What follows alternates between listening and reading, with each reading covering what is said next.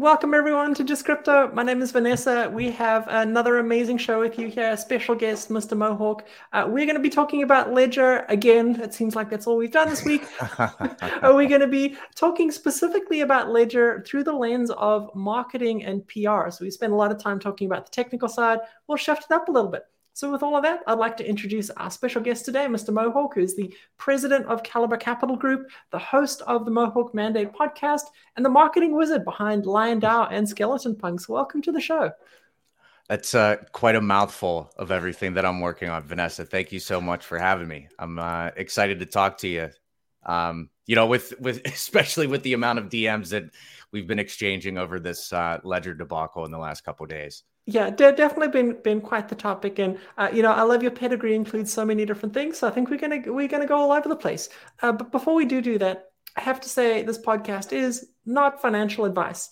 The intention here is that you learn more and you FOMO less. So put your wallet away, put your thinking cap on, just enjoy. And let's get going with that. If you are live here in the chat following along, please say hi. Let us know that you're here. We love to know who's here. And what we love to do here also is just to get to know people a little bit better. So Mohawk, can you share your journey into crypto? How did you find this crazy world that we call our home?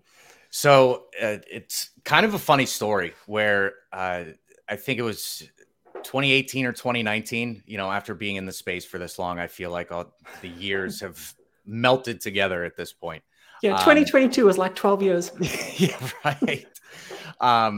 But yeah, I had a little bit of exposure through Coinbase, bought some stuff, held some stuff, didn't really participate in decentralized finance as a whole.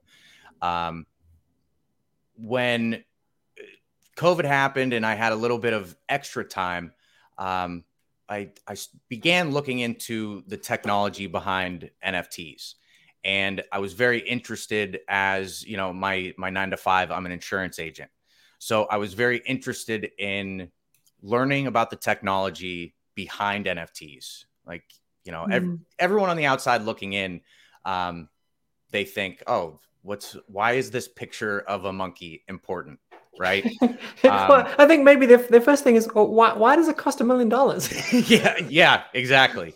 But yeah, I wanted to learn more about the technology. Anyone that has personal insurance for, home, auto, that's typically what I specialize in. But you have a declarations page that has a breakdown of all your coverages. And for whatever reason, I wanted to see if that coverage page, that declarations page, could be represented as an NFT. So in my journey to, learn more about the technology and learn more about the space, I've been on a bunch of different teams on all different blockchains. I've been able to connect with some really awesome people. And that has led me to where we are today. It's been 8 or 9 months since we soft launched on Caliber and everything that we have there. The most recent stuff with Lion DAO and Skeleton Punks and trying to create exposure to Caliber on Terra blockchain. Everything happening all at once with the last month. So it's definitely been an interesting ride. Did you figure out if you could put the declarations page as an NFT? So I'm actually working with a carrier, at my agency or at our agency. We have multiple appointments that we typically do business with. And one of them is just as enthusiastic as I am about exploring opportunities, so to speak. So even though the NFT technology probably isn't there, I feel like the insurance industry is 10 to 15 years behind technology wise. But there's a carrier that I'm working with. We've been working together for the last 3 or 4 months. And, they, like I said, they're just as enthusiastic to explore opportunities about insuring Web3 businesses as, quote unquote, traditional businesses. I've been working with them. It's been kind of a grind, but anything that is brand new, typically, it doesn't happen overnight. right? So that's been an interesting journey. We're looking to incorporate that into our services portfolio over at Caliber Capital. But yeah, as you know, we grow, develop, figure out what the best route is.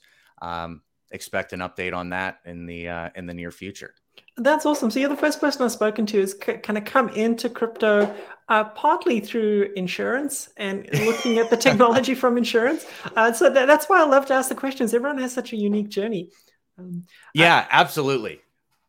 And so I want to say, quickly hi to Prospector who's here. Good morning, good evening here, where I am at least. Serkaran, welcome. Great to have you here joining the podcast again. Serkaran has been the godsend for all the Ledger discussions. He joined me for the first discussion on Ledger on the technical issues, and so now we get to talk about marketing. So let's jump into Ledger and everything that's been happening. I know you've been following it closely. Maybe I could step back and let you share your perspective of what's happened the last few days with Ledger. So you have a company that is pretty much the industry standard, and in my opinion, one of the best hardware wallets, if not the best, that you can have. You have that type of entity with that respect in the space. To have the individuals behind that kind of flip the entire dynamic on its head with this most recent update. And I've seen so many different threads where people have been saying, you're overreacting. This isn't what the case is. And to an extent, I do agree. I don't think that this particular firmware update is malicious because there is the opt-in option and it's not required. Yeah. The fact that there is now the opportunity, as we're learning more information, for them to potentially roll out like a push update where you don't have a choice. It's, in my opinion, the reason that this is so scary is because of what the next step could be, not necessarily where we're at with this update. Yeah, it's interesting because I think, I've had a lot of my conversations from the perspective of this firmware update is actually bad from a technical perspective. But even then, kind of, even if we assume that it's good and, clearly it's not malicious, I don't think anyone at Ledger has a malicious intent. There was this narrative that they pushed themselves that these keys could never leave the secure element on the device. And they couldn't even change it themselves. I saw a tweet floating around saying that they couldn't do a firmware update to get the keys off the device. And people are now juxtaposing it with another tweet they said, which said something to the effect of, well, of course, if we can do a firmware update, then we can send anything and we can do whatever we want. So how do you look at this from a marketing perspective and just evaluate the way they've behaved as a company the last few days? So, going back to the appreciation that Ledger had, at least, everyone felt like they could trust what information that we, were operating under, or the idea that we were operating under for the last, however many years with Ledger, where this is offline, this is safe. There has to be, or more so, like the power is in our hands, right? I mean, that's the whole reason behind a hardware wallet in the first place. But to have them, I guess, almost backpedal, where everything that we thought was true at this point is now no longer the case. So, in my opinion, this is an absolute nightmare from a PR standpoint. And even this, like I said earlier, we've been discussing pretty much every day the last 3 or 4 days about this, where there's one line of information that they release, and then the next one is even worse, and then the next one is even worse. And I feel like they're just continuing to shoot themselves in the foot because they're not being, like, it almost seems like they're not being forthcoming and totally transparent. Everyone else might have a different vibe than the one that I'm getting, but I just don't understand how you can't, like, even on the spaces that they had, it should have been a flat out, hey, we might have screwed up. Let's let's take a step back. We're going to go back to the drawing board and see how we can rectify this. Because regardless, you need to hold on to that perception that you have, especially as a hardware wallet. One of the best things you can do in regards to security. If you don't have that feeling of security for your consumers, then what are we doing? Yeah, and I think, you referred to the spaces. One thing which I found personally a little bit disingenuous about it was somewhere along the spaces, they said something to the effect of, looks like we have no more questions from the audience, and we're going to go. And I know two people who I trust and have engaged with for a long time who had their hands up for 30 minutes. I had my hand up for like 10 minutes. I don't think they were going to pick me because, I've been memeing about them for a while.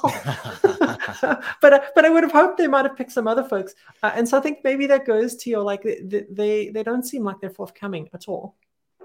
Yeah, I feel like there's information that they're still holding back. And I just don't have the right feeling that they're trying to fix this by being transparent. It's almost like they're trying to fix this by tiptoeing around what the issue is. And the issue is what happens next. What is the next update going to look like? If there's one or a few people on the other end of this that are pushing a button to push out a firmware update that essentially, by traditional standards, it's not malicious, but could be malicious from an ethos standpoint, I guess you could say. I just don't understand the approach. Just don't understand the approach. And I think it's very astute that you say they're kind of tiptoeing around it because there's lots of unanswered questions. One question I've seen come up is, well, who has this key that can decrypt the shards that they're sending out? Another question that they were asked, I watched the interview that Charles, who's their CTO, did with the Bankless folks. And he kind of tiptoed around like, are we going to open source? And then he kind of got to the point of, well, open source is not actually possible. And even though you sure you want that, like, trust us. and anyone that ends any point that they're trying to make with, oh, trust us, those are the people that you should not be trusting. To be a little fair, he didn't quite say it in the way that I'm saying it. That's my interpretation of it. Okay, but there was definitely through the monologue a little bit of like, well, you have to trust us because we can update the firmware and you're trusting that we won't be malicious. I think that there is some level of trust that you have to have with your provider, but having that trust, having to put that trust in someone that is very obviously not taking the steps and paying attention to the smaller details. I mean, Look at it. I'll put my tinfoil hat on for this.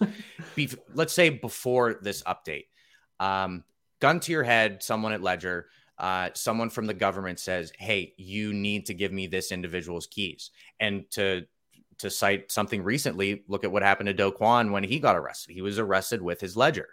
So gun to your head, give me the seed phrase for this individual. Give me the seed phrase for Do Kwon. We were all under the impression that their answer was, you can do this all you want, but this is not a possibility. This is not something that we can do. Now, I don't know if that's the case. So over the last 2 or 3 years, we've seen, egregious oversight. We have seen so many different things from government entities, both, U.S., international, all of them, where their regulation standpoint is very, very uneducated. And now with all that they're doing and missing the mark there, to try and get involved with the opportunity to, essentially take someone's keys. And it sounds like that's an actual thing that can happen. I mean, this is an absolute nightmare. Yeah. I mean, if you think about the way they would approach this, if you'd signed up to their service, it's pretty easy, right? The government entities just knock on two people's doors and say, here's our warrant. We need the keys for, Mohawk's wallet, and your coins are gone. Yeah. If you haven't opted into the service, well, it gets a little more complicated, but it's still possible, right? Because someone comes to Ledger and says, listen, we're going to shut you down or fine you or do something that's really bad, you need to send an update that, rather than requiring the user to opt in, just gives us access to it. And that's not to interrupt as I interrupt, but that's one of the things that Amazon did with the Echo, where their recent, or one of the recent updates, this was like 18 to 24 months ago, but it wasn't an opt-in. The update was an opt-out. So when you had Amazon delivery trucks, there was a way that it was connecting to some type of connection. I don't know the details. Plus, I'm not a very good coder when it comes to that. I try to pay people for that stuff, but it could directly connect to your Echo. So to have something that is now an opt out where it should be an opt in, who's to say that the next Ledger update is opt in? What if it's an opt out? And I mean, with all the publicity that this is getting, and as a whole, there are very, very intelligent people that pay attention to the details for things exactly like this. I'm sure that it would probably be caught a little bit sooner, but who's to say that, you know, somehow it becomes an opt out instead of an opt in? That's another issue entirely. I mean, I could create a malicious scenario where they send, an update that looks innocuous to everyone except for your computer at your IP address, in which case it does something special. Like, those are things you can code up. And, Yep. I think we've both got our tinfoil hat on now. I don't think anyone at Ledger is intending to do that. Right. Yeah, I would like to think that they understand Web3 as a whole, the crypto community as a whole. I'm trying to give them the benefit of the doubt here. I could see how some individuals could have an increased peace of mind with this new service, but they very obviously don't have someone playing devil's advocate where, if 10 people vote yes on a team, I mean, that's not much of a team. You need to have someone that's telling you no, just for the sake of telling you no, to punch holes in idea and take a good idea and make it great. Right. There's no way that they could have had a sales pitch within their team to convince everyone that this was a on the mark, 100% right decision. I just can't see that happening. There must have been someone who was sitting there saying, like, hold on, we just told people that it couldn't leave the device, and now we're sending it somewhere. Someone must have said something. Yeah. And like you said, I would like to think that there wasn't a malicious intent. If there was, I mean, that's pretty much product suicide at this point. But I hope that with the feedback, and this is where they're going to differentiate themselves and hopefully be in the position to prove themselves as the industry standard, where they can see all the feedback and they can come out and say, hey, we missed the mark on this. We're going to go back to the drawing board and see what we can do. I hope that is the case. And I think one of the best things that you and I discussed was instead of all models be available for this firmware update, have a single model where you had to buy that particular model for this, this portion of the firmware, or this capability is only able to be, it's only able to happen with one particular product instead of all their products. Yeah, and I think everyone would be pretty much fine with it. I mean, people might grumble about, like, oh, this is against the ethos of crypto, but it wouldn't be this outroar of people smashing their ledgers. I've seen a bunch of videos like that. But I wanted to comment on your point of you're hopeful that they'll take this feedback. I actually got a lot less hopeful after watching Charles's interview with the Bankless folks.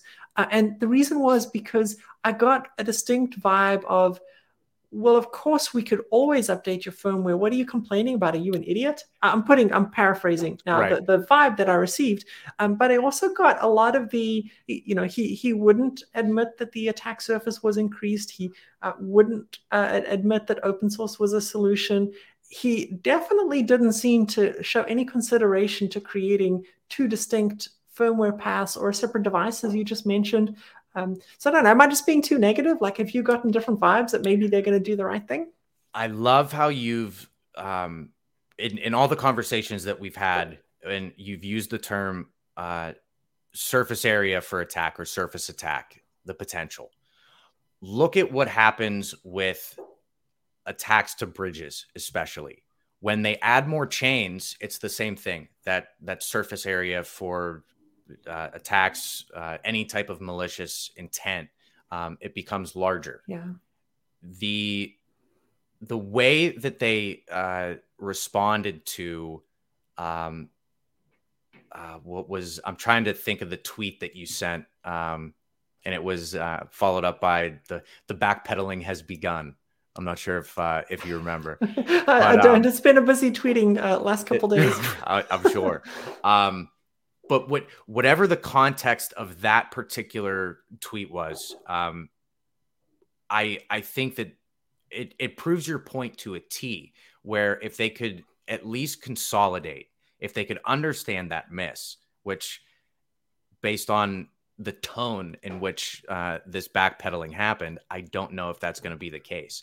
But while you're following up there, I'm going to pull up our conversation real quick and see if I can find that one particular tweet, because I would like to cite that.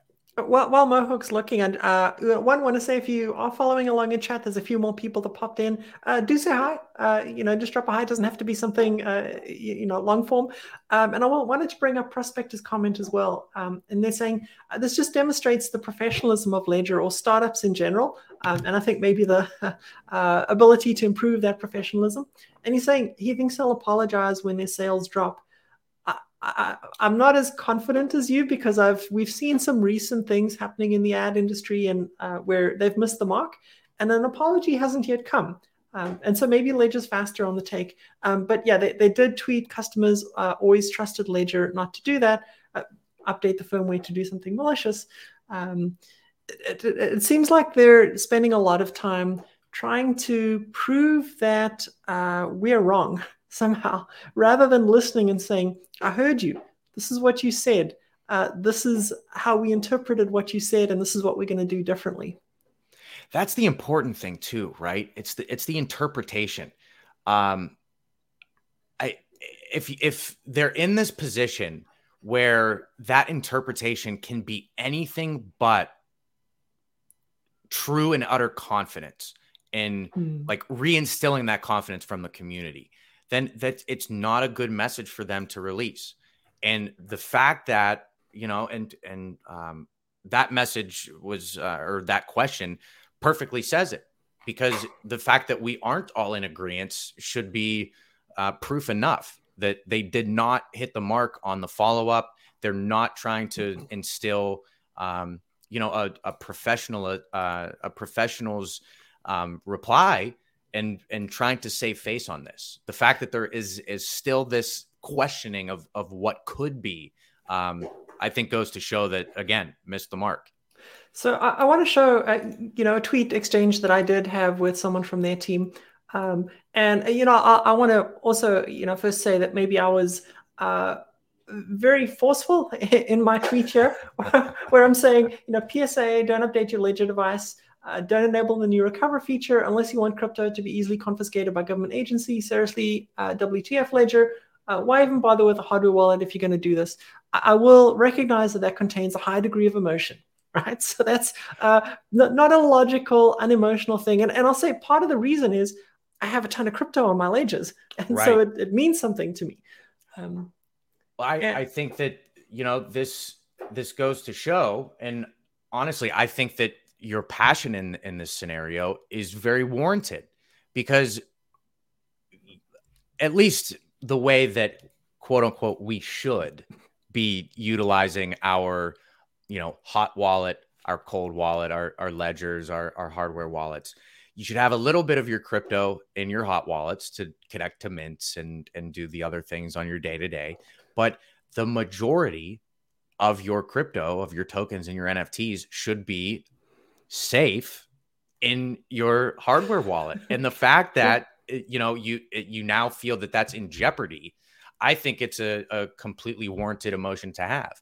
Now, if it were, oh, I lost my seed phrase on, or my seed phrase was taken, I connected to a malicious smart contract on a burner wallet that you use for like degen meme coins or NFT mint that you don't necessarily trust. Okay, you might lose a couple bucks here and there. I don't think that would be something to, not necessarily, like, you can still be upset about it, obviously, but it wouldn't warrant the same reaction that I think is justified, where, a large portion of your portfolio is potentially or could be in jeopardy. Yeah, no, 100%. And I think, that's where a lot of the emotions coming from everyone. Absolutely. So this is Pascal, who's the chairman and CEO of Ledger. Right. This is his response to me. And I'm sure he was also feeling a high degree of stress at this point. So, give him that. But he's saying, this is just terrible advice. No firmware upgrade changes anything to the way your ledger works. Okay. It just makes it more secure over time. What you're doing here is dangerous misinformation. I kind of responded to that. But if I was customer support or marketing or PR, and I had an upset customer, the last thing I'd want to do is poke the bear. And it feels like this is just poking the bear. And for me, I realized, okay, like maybe I'd gone a little bit too far. And I kind of backed off a little bit. And I'm saying, okay, please provide a firmware version that doesn't do this. You're correct over time, but you're incorrect in this initial instance. I hope there's a compromise that we can reach. And then, no responses from him. I don't want to fault him terribly for no responses. He's probably got 10,000 people DMing him. I was going to follow up with that. I could not imagine what his mentions on Twitter are right now. But also wanted to say hi to Brett. Good morning. Welcome. And Obi, great to have you here as well. And Obi, if you have any thoughts on this too, I'd love your perspective, because I know you've been deep in the Bitcoin world and thinking a lot about security too. What is a good way? Can I just drop this link in here? Yeah, you might actually be able to share your screen as well if you're up for that. Oh yeah, absolutely.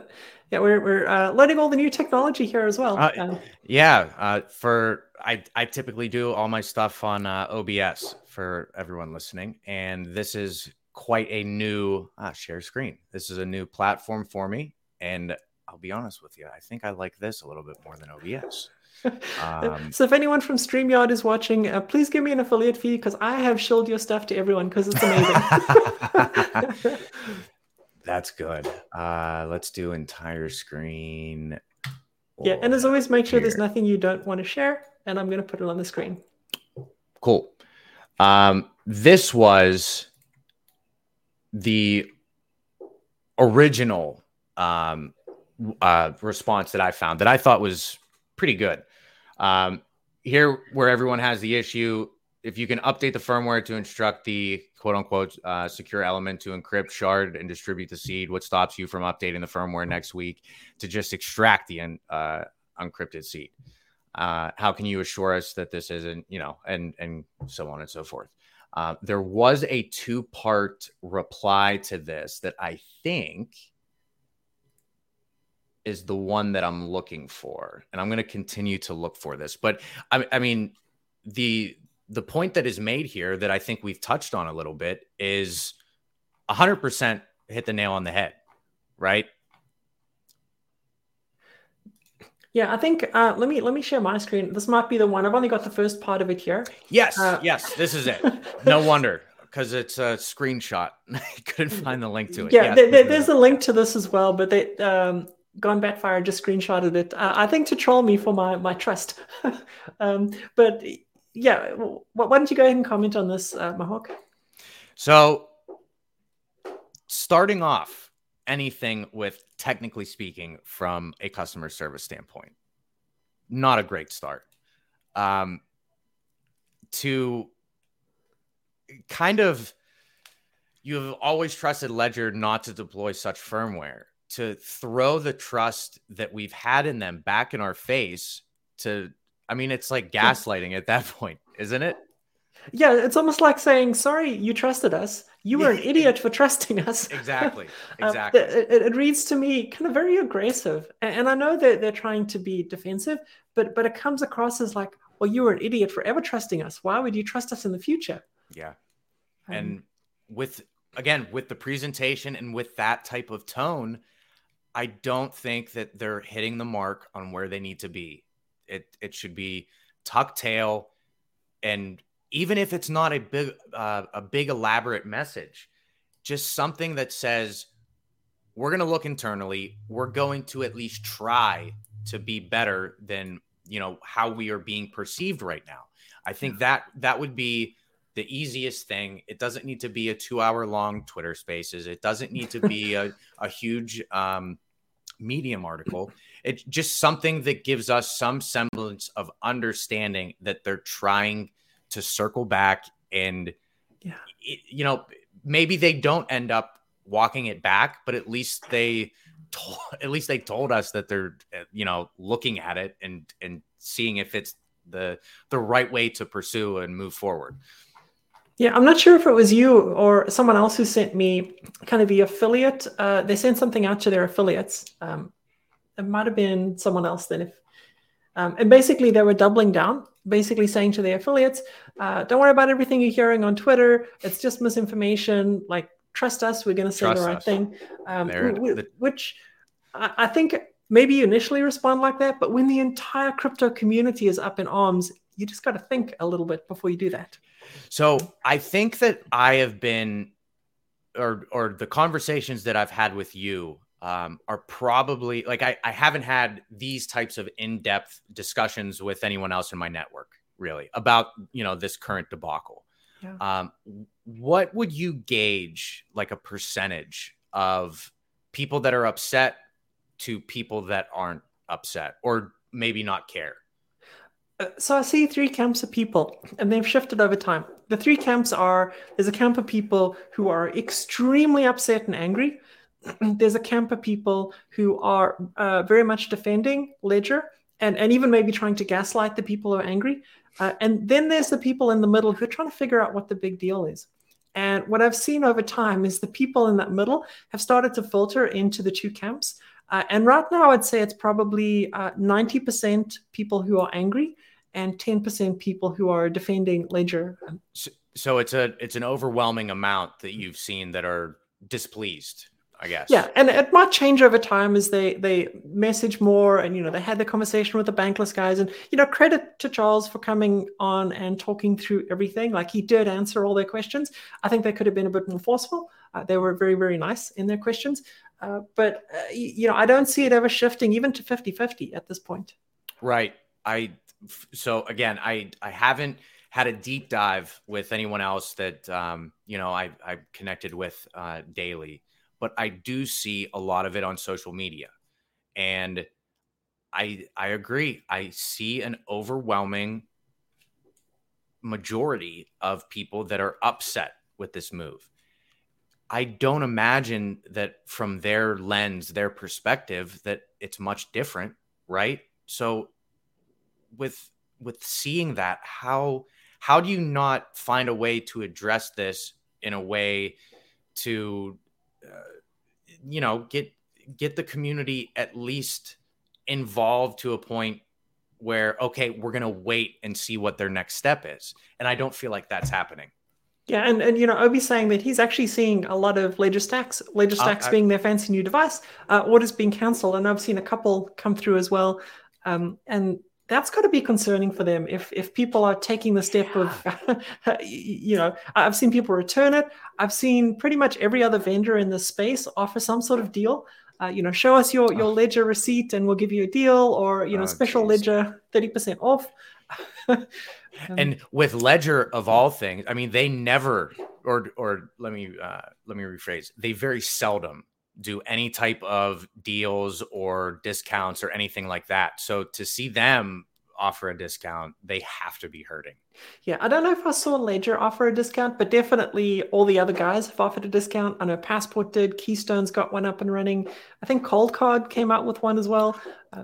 So the competitors are chomping at the bit to get a little a little bit of a shift over to the next one. That's good. Yeah. I did also want to stop and say hi to Passive Income TV. Welcome. And hi to Cap. Welcome. Glad to have you here. I don't know why the emoji's not coming through, but yeah, I'll book off. Hi. All good. Shout out, Bam. And so we'll get to, I know Obi's posted a few things in chat about potential alternatives that we can get to at some point, but maybe take a step back. Like if you were Ledger at this point, given you've had the week, you've had the uproar, maybe you've responded as you've responded now, from a PR perspective, what would you do?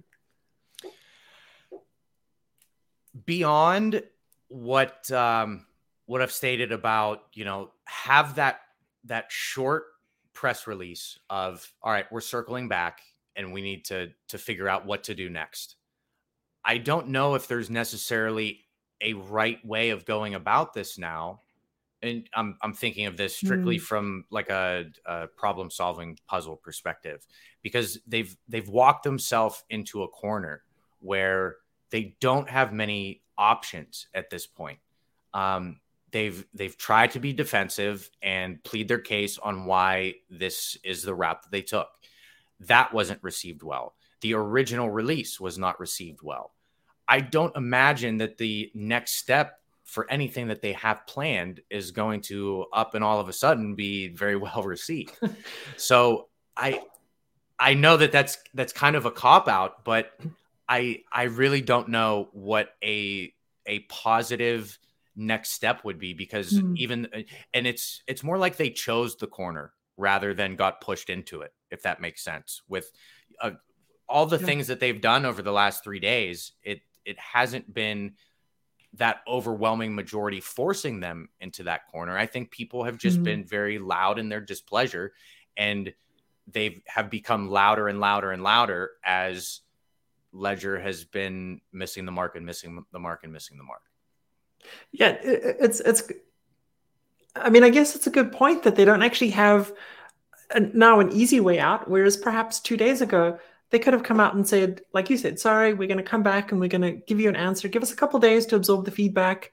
And that would have actually, I think, placated people. There would have been a sense of, okay, we'll wait for the next thing to come out, rather than this tidal wave of rage that I think is just keep going. And that's the thing. If you can alleviate some of that emotion, and circling back to that and the reply that you had, very full of emotion and very warranted. But if they were to come out when you were feeling emotional about that and they said, hey, let's pump the brakes, give us a little bit of time, and we're going to circle back to this, I would imagine that you would have at least a little bit of time to get off of that, clenched fists and how you were feeling currently there, to at least be a little bit more open to whatever they had to say next. And 100%. Yeah. So I think that it's been an absolute PR nightmare. I hope, as a Ledger owner myself, I would love for them to find some way to reinstill that trust that I formerly had in Ledger. I don't at this point see myself continuing to use their product. But prior to this, they, like I've said so many times, they were the industry standard. So I would love to see them, miraculously find a way to get me back on board. But I just don't see that will be the case. Yeah. I mean, I think I'm in the same camp as you, right? Like after spending the whole day sharing concerns about Ledger, what's the first thing I do? I go and degen with my Ledger. Because that's what I'm using. Is there a world where basically all of this just blows over and we're just nothing but a noise in a bucket, and the true customers that they're going after, who clearly aren't us, right? They're newbies, and they just essentially, this is successful with a small speed bump. Is that a world you see?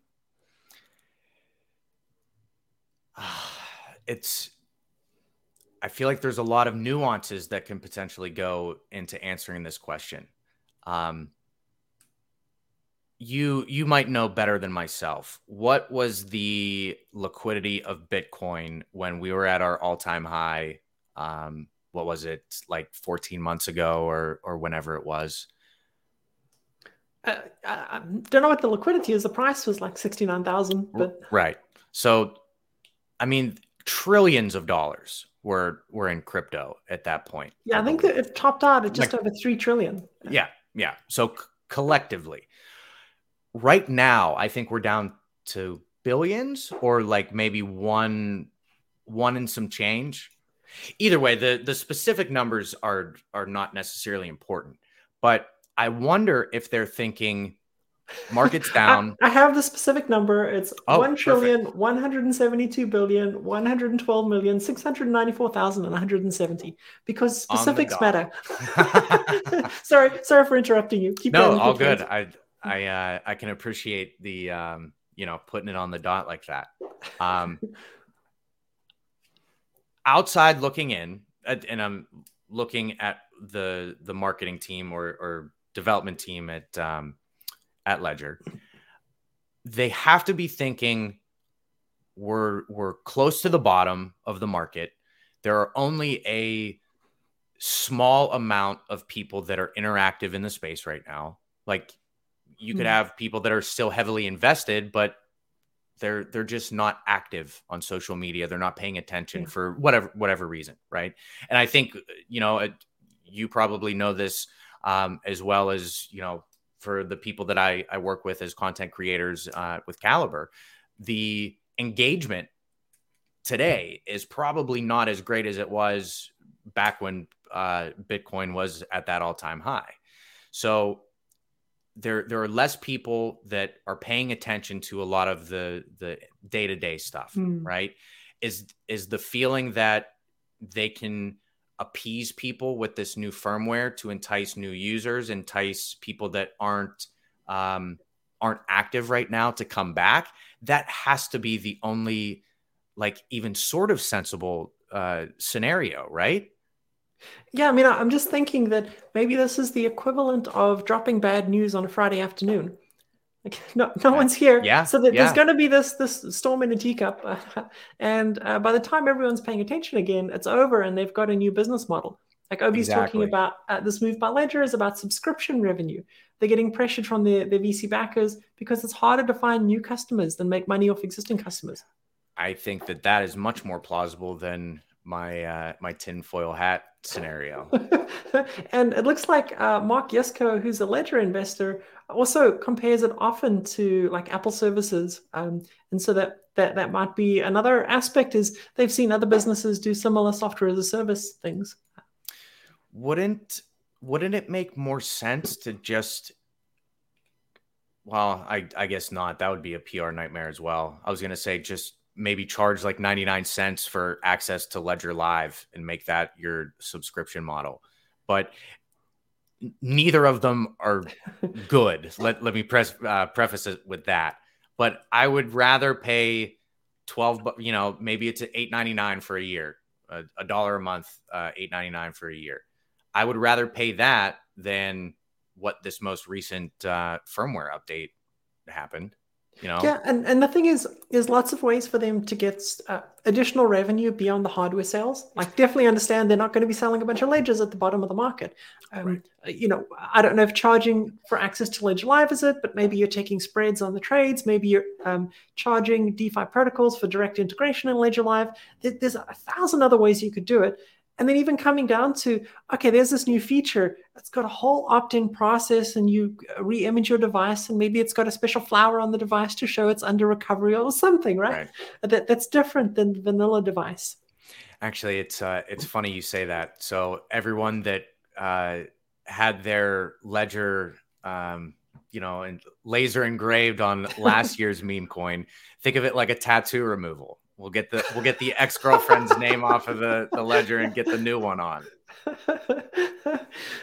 Yeah, I mean, it seems that way. Obi's also kind of pointing out that even Ledger Live itself, they had their own nodes, closed source software, high fees. So maybe they were trying to over monetize rather than provide a good service. It's very disheartening how often that is the case in a lot of scenarios, on multiple different blockchains, multiple different teams, whether it's product-based or service-based. I think that people tend to miss the mark when it comes to the original vision behind implementing, especially something new and innovative. I can't tell you how many times I've been paying attention to or personally invested in something where they launch a product. It wasn't it wasn't paid attention. Like the small details weren't paid attention to the right way, and the funds from that launch end up being like a fund on how to fix the protocol.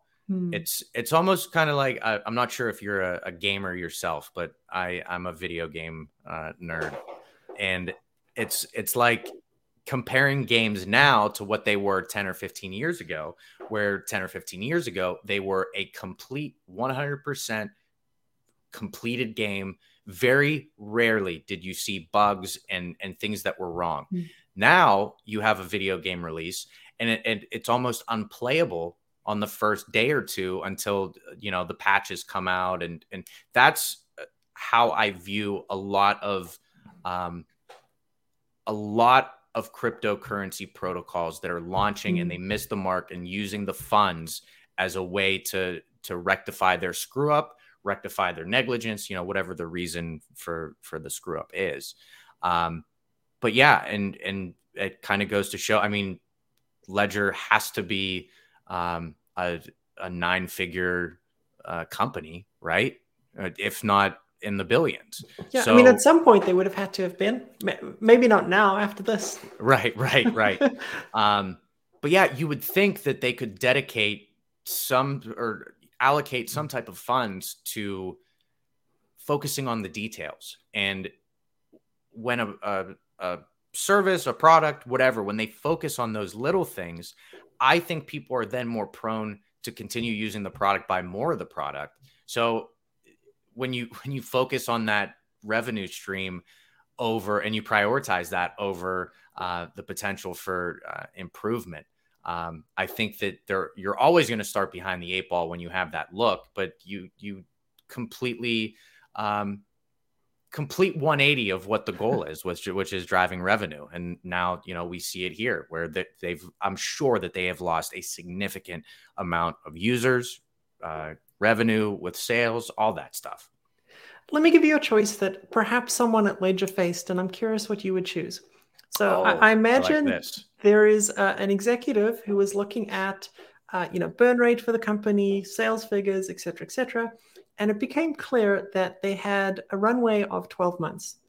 They weren't selling enough devices to pay for all the employees. They'd already cut back, but in 12 months they were going to go out of business unless they did something. So that's option one: is you double down on the thing that you've been doing, but that hasn't resulted in your business actually being profitable. Option two is you take this big gamble and you say, I'm going to piss off my entire existing customer base with the potential that I have a sustainable financial model at the end of it so that Ledger can continue to exist. And that's actually the way that I'm going to better service those people I've actually pissed off. So you've got those two options. One is doubling down on your existing strategy. The other one is risky in some other ways, but targeting new users. What do you do? I would go the third option and fire 30% of the staff and give the CEO $1 million bonus, because we've seen how often that has worked. So you are hired for senior VP of the big tech company right now? Count me in. But no, I think that you there's never a clear-cut answer especially when you're faced with continue on or pivot. Yeah. And I think that you need to focus on both options. If you can take the best parts of each, and I know that this is probably not the answer that you're looking for, but if you can pinpoint things that you're obviously seeing success with, continue to do that and double down on something that people can be confident about the product within those successes. Find where the leaks are coming from in the plan that isn't contributing to that success. Allocate that bandwidth elsewhere to find the new ways to pivot. So it's not necessarily one or the other, but you have to take the end user, the consumer, into account at the end of the day. And I think by having a little bit of both is what's best for the consumer. It might be a stressful 6 months, because going that route isn't going to be the the overnight fix and that instant gratification that society nowadays is so accustomed to, or searching for rather. But I think that long term, when you hit that 12-month mark, you know, years from now, you look at that scenario and that decision. I think more often than not, you're going to be able to say that we made the right decision by incorporating the best of both worlds. Interesting. It does have its own other risks. Like you say, it might not catch on as fast. You might run out of runway trying to pursue it. So at this point, what are you going to do? Like, are you going to brick your ledgers? Are you going to wait and see? Are you going to go and shop for a different kind of hardware device? I'm going to let social media sway me and influence me. And it's more That's a very honest answer. Yeah. And I am nothing if not honest. I want to see what people are focusing on. I want to see what other products are stepping up. I want to see what Ledger is able to do and rectify in the next week or two. I do know that my funds are not in jeopardy at this moment. I know that I need to have an alternative sooner rather than later. I don't know what that perfect answer is for the alternative in this case. So I'm just going to wait and see what other information I can gather over the next week, month, whatever that is, and try my best to make an informed decision about what I'm being faced with. So again, I know that that's not the answer that you're looking for, but honestly, I really don't know even what alternatives I would be interested in, because Trezor had their own screw up. And what was it, 3 months ago or however many weeks ago? Hardware wallets are falling harder. They're all having issues. And I think you say that wasn't the answer I'm looking for, but I actually think it's probably the right answer for most people right now. There's a lot of brouhaha going on, but most people don't need to do anything. There's nothing that's at risk today. A lot of what we've been talking about is in the future, or if you use the service, or potential attacks that could come by the increased attack surface. There's nothing like bad happening right now. And I think that portion is being very misconstrued by a lot of people.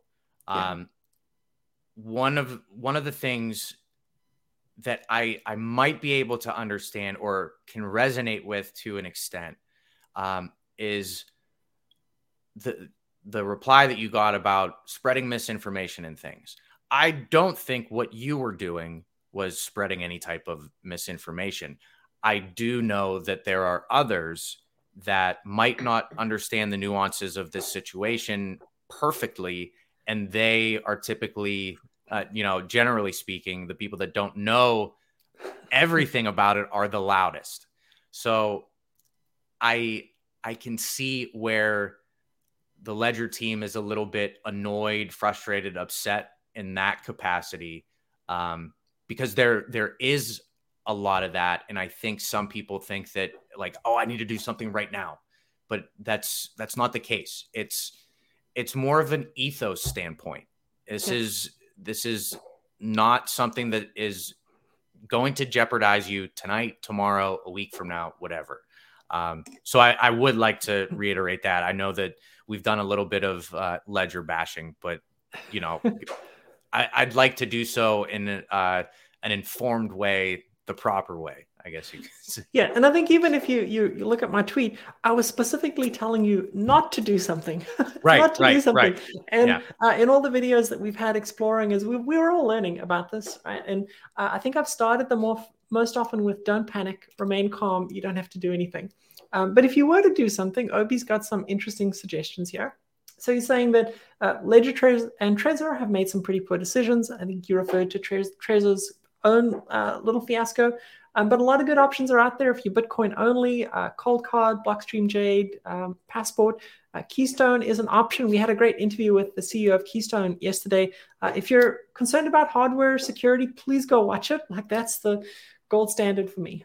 I just wanted to ask you about that. I got to stop in for a little bit. Unfortunately, I had a couple calls for crypto. I was doing some stuff insurance related, and I haven't had a chance to watch that full interview yet. But for what I stopped by with, it seemed like the conversation was going very well. What would you be in a position to now recommend their product to others? Like, are you at that level of confidence with them after So that? I can tell you what I'm personally doing. Firstly, the reason I have this confidence is he didn't just say, here's why we're better. He illustrated the entire ecosystem and how hardware wallets fit into that ecosystem and what tends to make them secure and where certain people have gotten it right and gotten it wrong. And so he pointed often to Cold Card as kind of the gold standard if you're in the Bitcoin world, if you're Bitcoin only. But he did also talk a lot about the value of being air gapped, the value of not having blind signing on various different transactions, which I do often. And then the air gap itself not being directly connected to your computer. I mean, I plug in my Ledger all the time. I don't know what's being transferred over there. I'm not in complete control of everything that's on my computer or everything that Ledger's doing, but I'm in pretty good control over something that's air gapped from my computer. So I can say myself, I bought a Keystone after the interview. It was actually, quite a blessing. I felt very appreciative because before I ended, I said, I haven't been compensated in any way. And then after we closed, we went kind of off screen. He's like, yeah, can I send you a Keystone? I'm like, no, I think that's probably the wrong thing to do. I'll go ahead and buy mine because I felt a little awkward just telling everyone, I hadn't been compensated and then getting a free device. Well, credit to you where credit is due, sticking to your guns and sticking to your ethos and, not especially. And I think that this is a perfect categorical example where there are influencers and there are contributors. Influencers are people that will toe the line of morality and ethics, and they tend to bend their own guidelines depending on what the offer is. You have a contributor who sticks to their guns, sticks to what they believe in, their principles. And I think that would be a very, very good example of what a real contributor is. So definitely kudos to you on, being, I don't think that I'd be strong enough in that situation. I might say, I'll go in and edit it to, oh, well, by the way, they gave me a free Keystone after this. So, I mean, I will admit the thought went through my mind of like, well, they didn't compensate me before the interview. I never said anything about after the interview, but it's, this is how the mind tries to justify certain things. Right. So, I'm human. I have these things going on, right? But it is what it is. But yeah, credit where credit is due.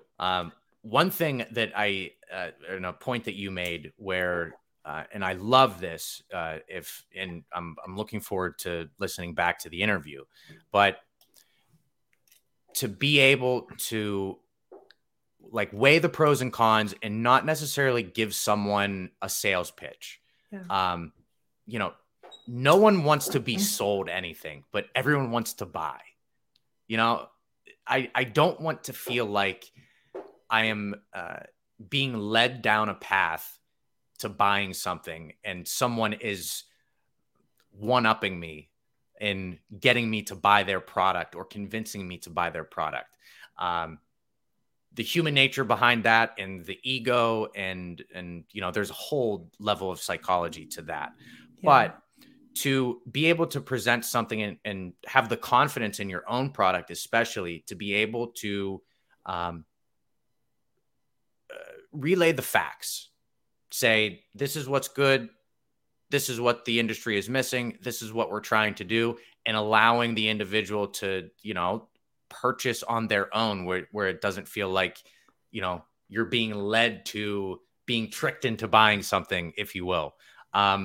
Credit to, having that style of sales pitch, because it is his own style of sales pitch, but it is in my opinion, a more effective and a more genuine type of pitch. So yeah, I'm definitely going to try and circle back to give that a listen and see, a lot of other things that he had to say about it. Yeah, and it's interesting as you're talking about this idea of let people reach their own conclusions to purchase. Yes. I wonder if that's maybe where Ledger's made a big mistake, is that they're trying to force people to agree with their opinion Yes. Yes. rather than saying, here's some of the facts, here's how it works, here's why we think this way, and being a little more gentle in how they present that. So when you read it, you're not on the defensive thinking they're attacking me, they're against me. You're thinking, oh, I get to learn something. And at the end of it, I've learned something and I'm with them. It's all about perception. Perception is guided by tone, and they had a very poor tone in a lot of their responses in a lot of different areas. So I agree with you wholeheartedly. Obi's got the great gray line here. I could have asked him for a discount code instead. There you go. Very nice. So I did want to talk about some other things with you. Is there anything else you'd like to talk about as far as Ledger or hardware wallet security or anything on that topic? No, I think this is a perfect segue into Caliber and the me giving you your flowers and the contributor versus influencer standpoint. Awesome. Well, let's talk about Caliber Capital. You are the president of Caliber Capital Group. Tell us, what is it? Why does it exist? What problems are you trying to solve? I was in a prior venture, and there's a very long story about that one. I mean, we could do an hour and a half podcast just about the prior venture, so I'll spare you a lot of the details. But I was partnerships manager, community manager, kind of like a two-pronged Swiss Army knife at this protocol. And does this protocol have a name? Can we talk about it? So, Ledger Finance on Avalanche, the founder rugged the project, and I was on the core team, and I was on a golf trip when he rugged. I had, and my heart absolutely was obliterated because I'm thinking, oh my God, I'm on a golf trip right now. The next rug meme is going to be, I was on a golf trip. We see all these like excuses and memes. And so I'm thinking the worst. It was a golf trip. So I was obviously very intoxicated during this time. But I had a brief moment of clarity where after the Twitter was shut down, the Slack group that we use for our team communications was deleted. The Discord was deleted. All of the essences of a rug, even though the Twitter said the protocol is no longer profitable, we're shutting down. I reached out to a few loyal community members, people that I created personal relationships with, and that I still keep in touch with today. I reached out and said, I'm out of town. Here's my personal Discord. I want you guys to round up whoever you can, go in there. I'm going to give you access to some information that I was compiling prior to this event happening. And I wanted to be ready in the event of the worst, pretty much. And thank goodness that I did. I shared some information with them. This was on Monday afternoon that the rug happened. By Wednesday evening, when I was pulling into my driveway, we found the guy's real name, address, and there was an individual from the community that actually showed up to his house. So there's a ongoing. I'm not sure if Interpol has it or local police in the UK, but we have filed a bunch of reports. And while going slow, I think with all of the different possibilities that happen after the rug, I mean, we probably have the most information out of anyone that I've seen. So wow. I'm still hopeful.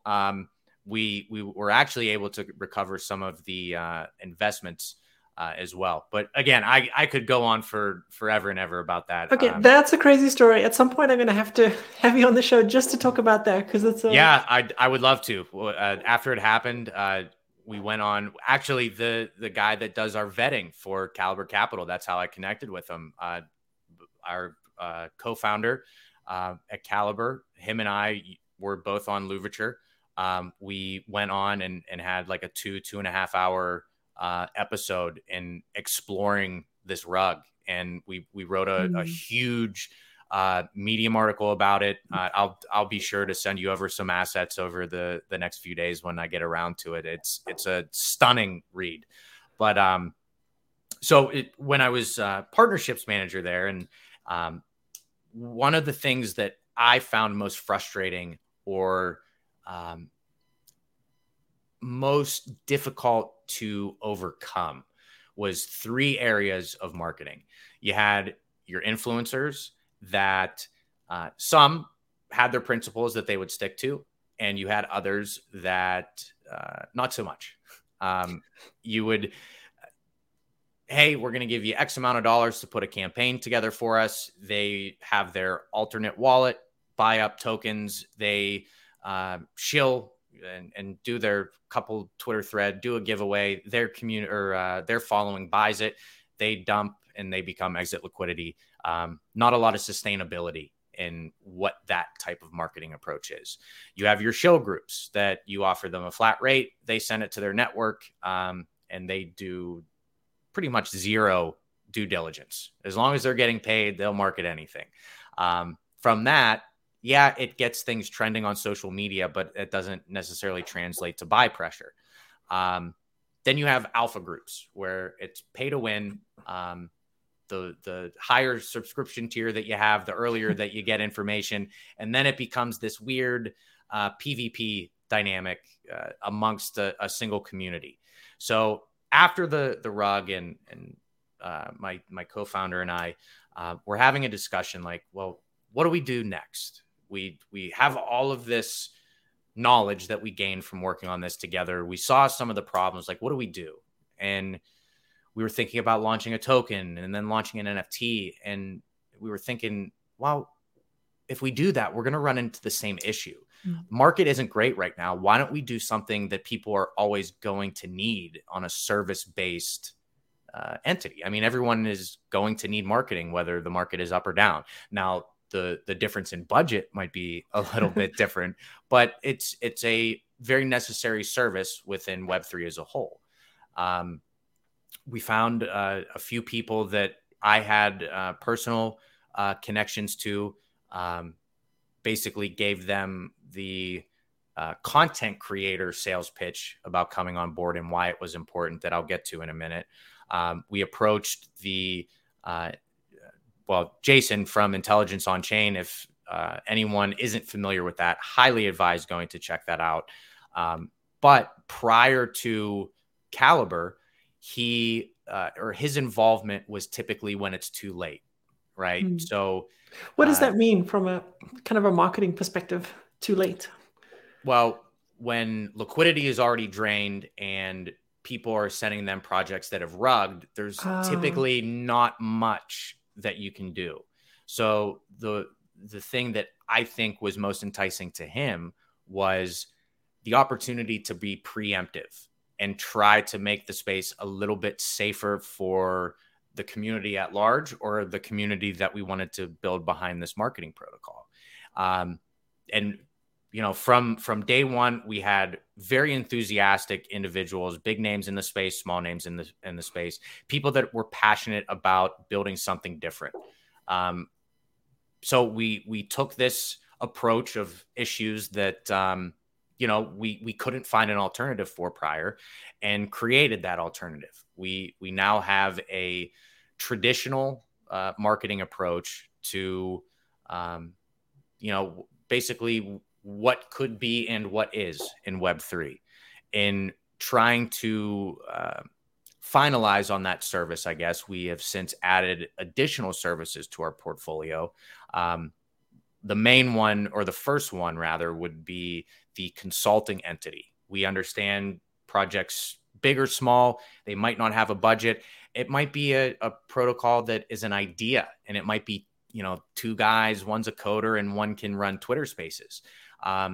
They don't have any budget, but they want to pay a little bit of money out of pocket to put together a marketing campaign that they can execute themselves, maybe learn a little bit how to create assets that can be reused. And our feeling was, if we can get our foot in the door through the consulting, then once there is success, they can circle back and use us because they're confident in the service that we can provide. We soft launched in September. We did a couple different marketing campaigns for, again, protocols that we had rapport with that were nice enough to allow us to provide free marketing for them. But the main thing was it allowed us to perfect our service. We didn't want to get to the point where we were bringing in paid clients and kind of still in that discovery period where we weren't sure if we were 100% cost effective, if this wasn't a streamlined process from start to finish. So we wanted to make sure that we were paying attention to the details, our documents, our house was in line. And as we pursued that route, doing other things like making sure that we were in tax regulation code or in line with that regulation, setting up LLCs. We have individuals in the US, in the UK, and Australia. So I wanted to make sure that we incorporated somewhere where people weren't subject to federal taxes in the US. We could create the LLC or create our legal entity somewhere that would be business friendly, crypto friendly, where we can make our payments to quote unquote private contractors and everyone can, pay the taxes as they see fit. So as we progressed through all of these additional things and as I call them, our road bumps, we decided, well, if we ran into them, other teams are probably going to run into them. So we incorporated a developer team that is now capable of doing anything from smart contracts to website overhauls. We have NFT artist that specializes in NFTs. We have a graphic designer that can do branding overhauls. We have a CPA, licensed tax specialist. I'm actually meeting with a individual for being our legal counsel lead that specializes in that LLC and corporation creation to give that same structure or advice at the end of the day on, hey, this is the benefit of going here as opposed to here, or, X, Y, and Z that goes into that. And then finally, the introduction of the insurance side of things, which I've been exploring for the last 3 or 4 months. Probably 4 months at this point. But like I said at the beginning, it's been a really great journey with getting the insurance involved. It's not going to be an overnight thing. What I always tell people is, when it comes to insurance, you don't need insurance until you need insurance. If you're gonna pay those premiums and you're gonna pay that money, you want to make sure that it's a meaningful thing and you're protected when the worst happens. So the insurance that we're pursuing is something general liability, board of directors, most, if not all, bank financial institutions, traditional financial institutions rather, have some type of board of director insurance. So any type of negligence that can be pinned onto a board decision, they would now be covered. So it's more from a team perspective. One of the things that I have found, and this goes for all aspects of insurance, is typically the people that pay attention to insurance and having the right coverages are the ones that don't need it. It's the ones that don't care about it that tend to be the most negligent when it comes to that type of thing. It's fascinating. I thought that would have been the other way around, because you want to make sure that when you do the shenanigans that you're covered. Right. Well, you would think, but an individual is smart. People as a whole are stupid. You have any big group and you really see, and especially in crypto, I can't tell you how many times I see a conglomerate of individuals and just think, man, we deserve to go to zero right now. But you've got these services that you've kind of built up from your own need, that you're able to offer, from legal to marketing to accounting. I'm curious how you go about selecting the projects. Obi had a great question here about, what filters do you use to determine scams from a business that's serious? Because if you, weigh in and market for them, like, you're involved. I'll give you and I'll try to make this brief because this could be another 45-minute part of what Caliber does. And I don't want to, run you through the motions entirely, but we have an outreach team that doubles as our moderator staff in Discord. So when they reach out, they get to, the people that need to be spoken to for potential marketing. We reach out, we have a conversation, we get them lined up for a private AMA with our administrative team at Caliber and their team, typically founder, business development, and a developer. We have conversations for introduction. We learn a little bit about the team's history. We feel that it's just as important to know who we're investing in or potentially marketing as much as the what. So that's a very big focus for us. After we do that portion of the conversation, Intelligence on Chain has a 191, I think actually it might be up to 207. But yeah, this very elaborate, objective checklist where we go through, we ask the questions, we mark a box, we get a score that's printed out. It doesn't always necessarily mean that we don't take on a client at that point, but it's a tangible reference point that we can see. Here's where you're lacking. Here's some changes that we would like to see. What we've found is the more prone that a protocol is to kind of put their ego aside and say, okay, we would like to have these guys market us, so we're willing to make these types of changes. That typically says the caliber of individual, a little pun there for you. The type of individual that is willing to work with us is typically of a higher standard, and we are more willing to put our quote unquote stamp of approval on. So, are all these folks doxed that you work with, or at least doxed to you? On Caliber's team? On the clients that you work with?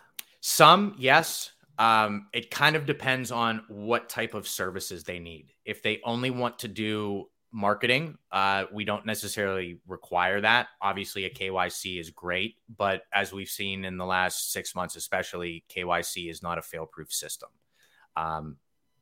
I think with the onboarding AMA, we can really gauge intent behind what a protocol is going to do.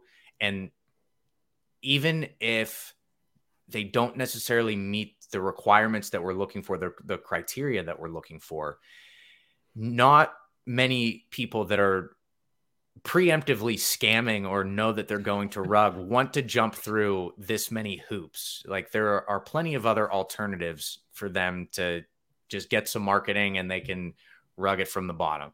So it's made to be a little bit more in depth on purpose, just so we can kind of gauge that intent. So to perhaps say another way, scammers are lazy, and you make sure that lazy people don't get through all the filters that you've got. Yeah, that's a really good way of putting it.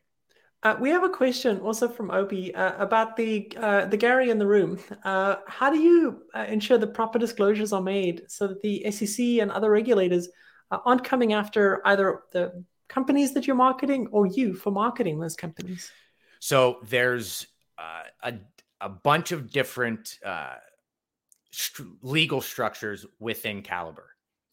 For us to invest in something that we are also marketing, that becomes tricky. For us to take payment for any type of marketing, that becomes tricky. There are disclosures that we have to have on our website. Luckily, we have not taken on any paid clients to this point. We have been a lot of housekeeping with the new people that we've gotten involved, the partnerships that we've created. We're at that point where we are very confident in the cost effectiveness of our product. Now that we are rolling it, like, we have, I think, 7 clients lined up right now. But before we take payment for that first client, We will have additional disclosures on our website. There will be disclosures that we have to have in the content that we create, all of the content that we create, similar to the disclaimer that you had at the beginning of today's show. For us to invest, that would also have to be disclosed. That would also have to be something that we share. But we do so from another legal entity within the Caliber umbrella. We're not trying to hide anything, but we want to make sure that we are within regulation. So that's actually a really great question. And honestly, one of the things that has taken us a little longer than anything else that we've been working on. Yeah, definitely a kind of a complex web, all of that. Now, you did mention as well before the show that you'd brought on some new team members into Caliber. Is there anything you want to share about them or about their expertise? I won't share two of the three members. We have, I won't share the three members. I will share one portion of the entity that we brought on, a little teaser, if you will, for our spaces on Monday. What we are doing as far as content creators on our platform is we have a specialist on numerous blockchains. So we have a Polygon specialist. We have a Phantom specialist. What I've been doing with Ryan and Lying Down, the Skeleton Punks, I was the only one in Caliber that had any type of exposure to Terra. And I wanted to step in that role for us as a Terra contributor. We just added one of the largest contributors to a blockchain in the cosmos and one of the most loyal followings. So not only does that add a new blockchain of, cross-pollination, as we like to call it, when we're doing, marketing campaigns, it adds tons of more eyes, but loyal eyes to grow the community behind us. I don't want to get into too many more specifics because we have some other things planned over the weekend. But if you are in the Cosmos, if you are a fan of IBC, you are definitely going to be excited about hearing what team is coming on and basically all the contributors that are behind them. On top of that, we just partnered with a Web3, basically like a content hub where we have all of our contributors whitelisted on this platform. Typically to be featured, they have a pay fee. There's a lot of commercial entities that use this platform for press releases and things. So it's not necessarily geared towards the individual to pay, but when these larger institutions that have the budget, it's a way to pay the bills and keep the lights on at the end of the day.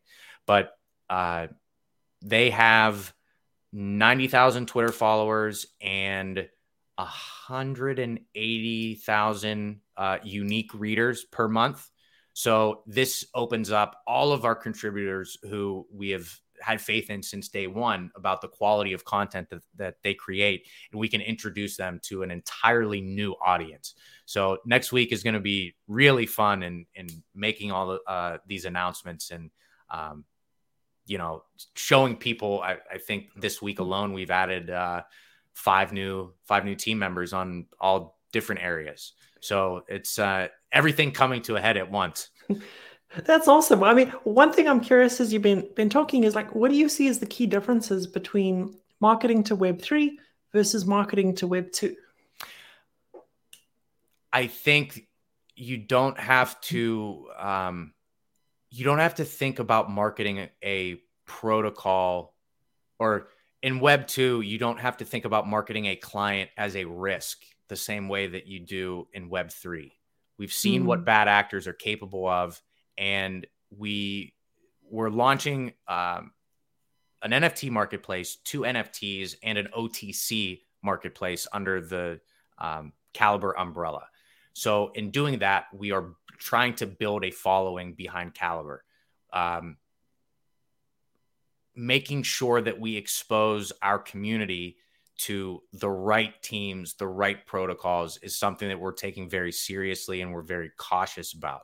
So I think that would be and my experience from it, at least, where you're seeing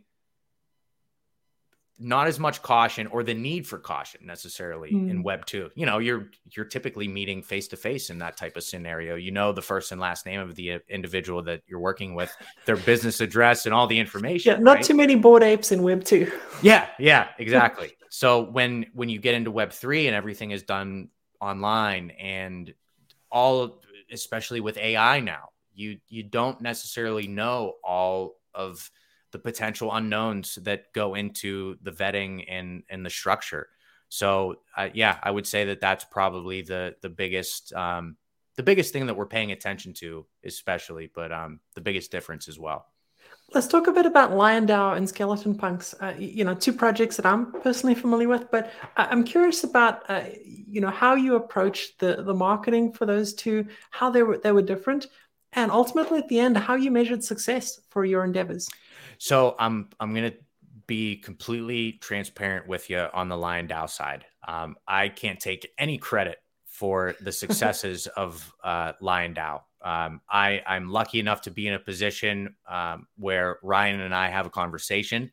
I'm able to bring opportunity here and there, but it really has been Ryan carrying the weight of everything that LionDAO has been able to achieve. That being said, and not to lessen the contributions of other individuals on the team, it has been absolutely incredible watching people dedicate their time and the efforts for basically no compensation, but they're just excited about what LionDAO is, what it could be, what it can do for Luna, and what it can do for the Roar token at the end of the day. But seeing the passions and the personal contributions has been a true DAO fashion that I don't think we see very often. So it's just been an incredible journey working with them. And I can't thank Ryan enough for, like I said, the opportunity to bounce some ideas off him, and he's been able to bounce some ideas off me. And it's a very capable team. I'm very excited to see what the next 6 months brings for them. Yeah, it has been impressive kind of watching from the outside to see how quickly they've grown from, pretty much nothing. It's been just over a month. It all happened on accident. That is the craziest part. He has been saying since day one. And speaking of which, one of the biggest NFT traits that we have coming up is I'm sure that you've seen it, the do not buy sign that we have floating around social media. That was the meme for like the first 5 weeks almost. It was don't buy. And in the first week, especially, he flat out said, this is supposed to be a governance token. I want this whole thing to be something that I'm focusing on, that I can showcase all of the builders in different areas of Terra and Luna, and basically just try and entice people to either come back, get new users, people to try out these new platforms. Someone put a couple $100 into the LP, and the rest is history. So it was very, very unique and organic at that. So we do have a special guest here as well in the chat. Don't buy. And so Geeknomics, hey, welcome. I'm not sure if there's anything more you want to share about the NFTs. Actually, that would be the guy to ask. Keeks is the one that is the artist behind the LionDAO NFTs. Actually, if you can hold the air for a second, I can get you guys a little sneak peek at what the NFTs are going to look like. Yeah, so if you are curious about LionDAO, I did have Ryan on the show a few weeks back. So you just kind of scroll through the videos here. We've got a discussion focusing on kind of how they accomplished it, the use of enterprise protocol on Terra to essentially set up a DAO and make it all successful. And to me, what was kind of amazing was how easy it was from a regular human can do these sorts of things. You don't have to be a smart contract developer. And I think that's the direction that the tooling for Web3 needs to go to have the impact that I think it can have, as we talk about these permissionless, decentralized systems. So definitely check that out if you're interested in how DAOs work, or if you're curious about setting up your own DAO. that's a place to get started, and you can kind of follow in the footsteps of what Ryan's done. I'm going to ask you, or I will ask the chat here. Keeks, is it okay if I do Gen 3? I don't want to take liberties with his collection. But I mean, he hasn't answered yet, but I'm sure it's going to be yes. Okay. We're a few seconds behind the live stream, so if he is listening along live, we've probably gone a little bit past. Okay. O2 previews don't share. All right. Definitely not going to do that one. Okay. Let me pull this over to here, and then I will share my screen. Yeah, I didn't expect to get some Lion DAO alpha here, but I'm very happy to have it. All right. And then I click on present. Okay. I'm still getting used to the new platform here.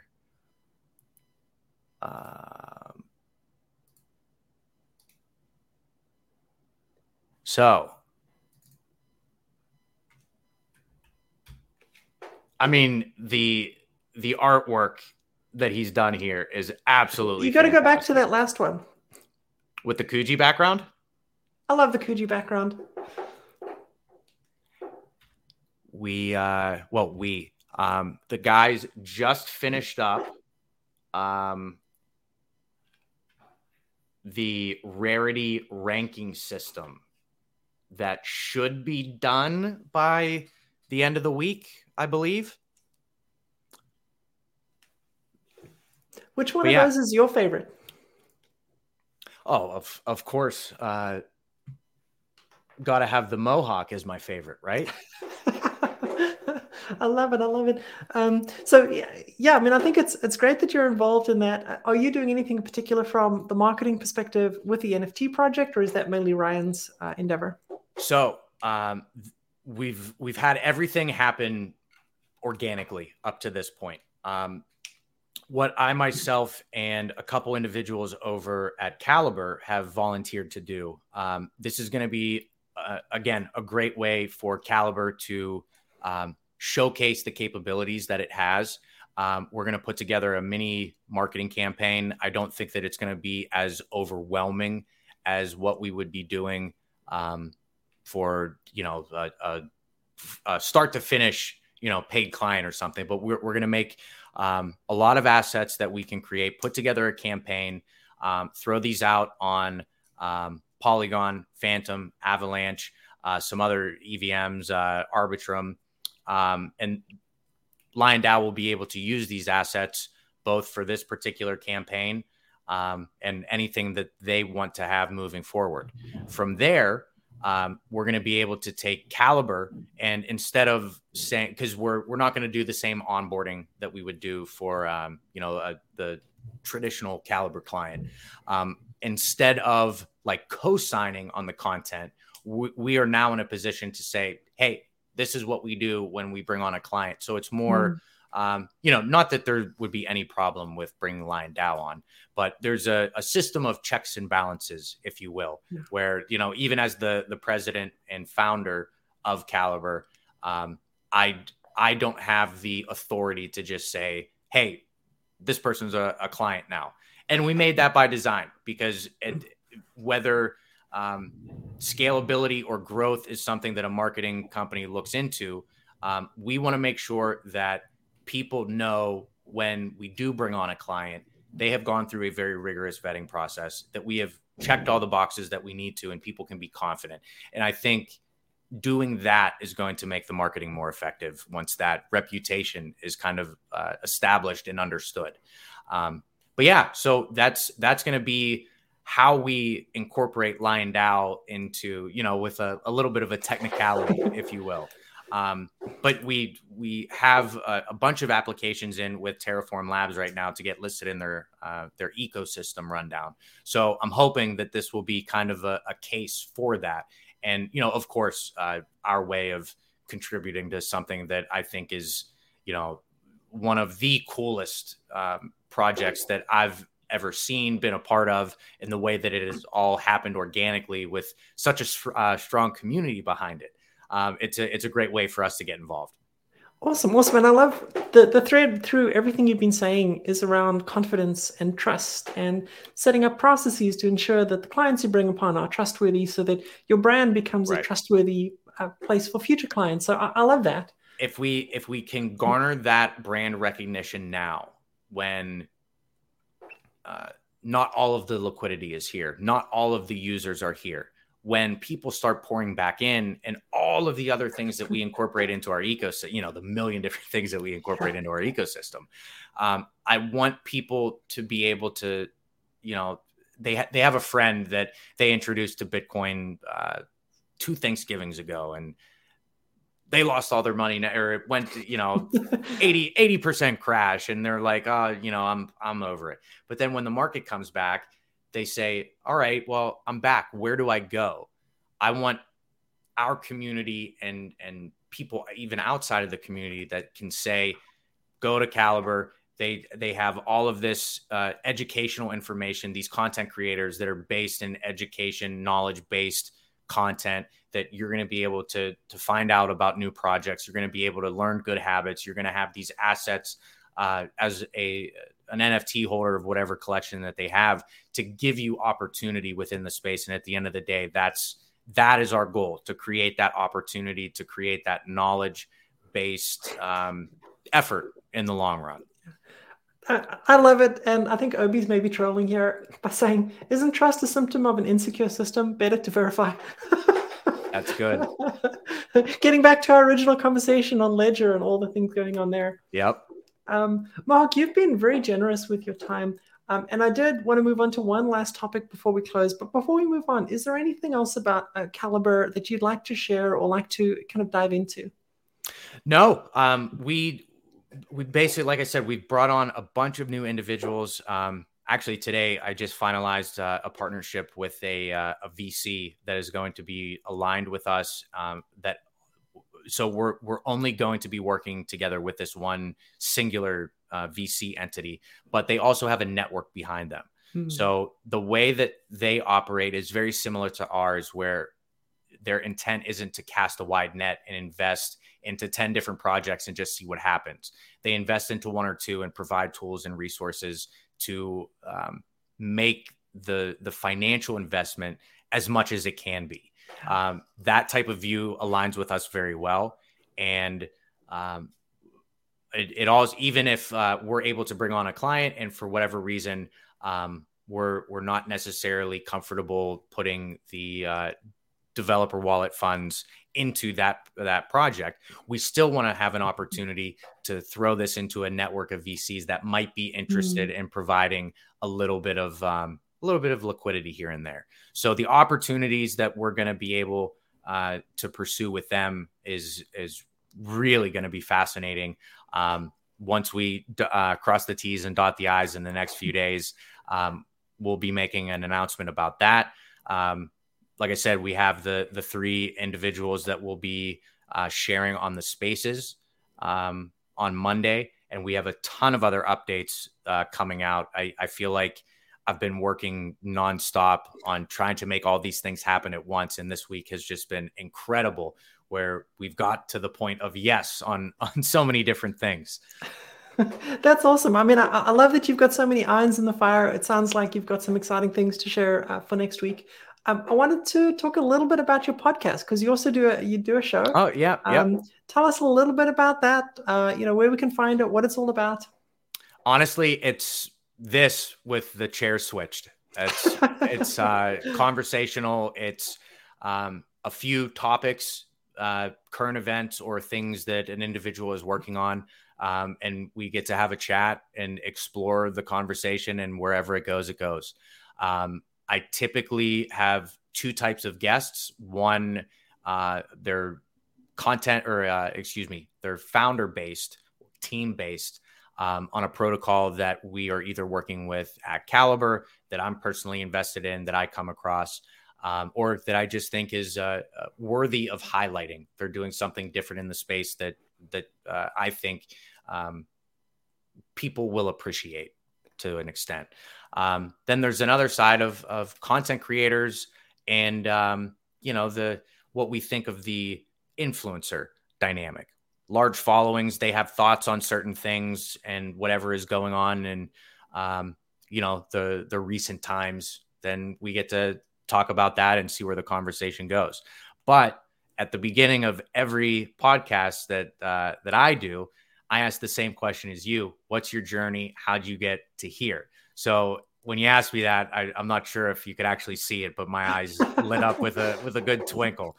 I think that individuals' journeys and the people behind these protocols and in an attempt to humanize the individual behind it is so important, and it gives people, I'm so adamant about gaining perspective in whatever area that perspective may be. And if a conversation can add to perspective on a big picture for a specific protocol, I think it's really important. So I would say to wrap it all up in a nice little bow, it's people that can add perspective to listeners are individuals that I love sitting down with and having this exact conversation with them. I love it. And I resonate with everything that you said. For those who are here, I do have links so you can find Mohawk either on Twitter, you can find Caliber Capital, as well as his podcast. So if you are interested, all the links are down in the description below. Anything else you'd like to share before we close? No, that's, I'm, oh, wow. We're almost coming up on 2 hours, huh? Yeah, as you can see, I'm a bit of a talker. But yeah, I think we covered everything. I can't thank you enough for, having me on. I had a great time talking with you. We'll definitely have to circle back. And like I said, we'll switch the chairs and we'll put you on the hot seat on the Mohawk Bandit. Very much looking forward to it. I want to say to everyone in chat, thank you for following along. Thank you for being here live. For all the questions and the comments, I think that's part of what makes it special here is that we all get to participate. And not everyone's behind the camera, but that's okay. We all get to share our thoughts. Mr. Mohawk, thank you so much for being here, for being such an eloquent guest. I think we had a lot to talk about, and I appreciate you giving us kind of a look into the company that you're building.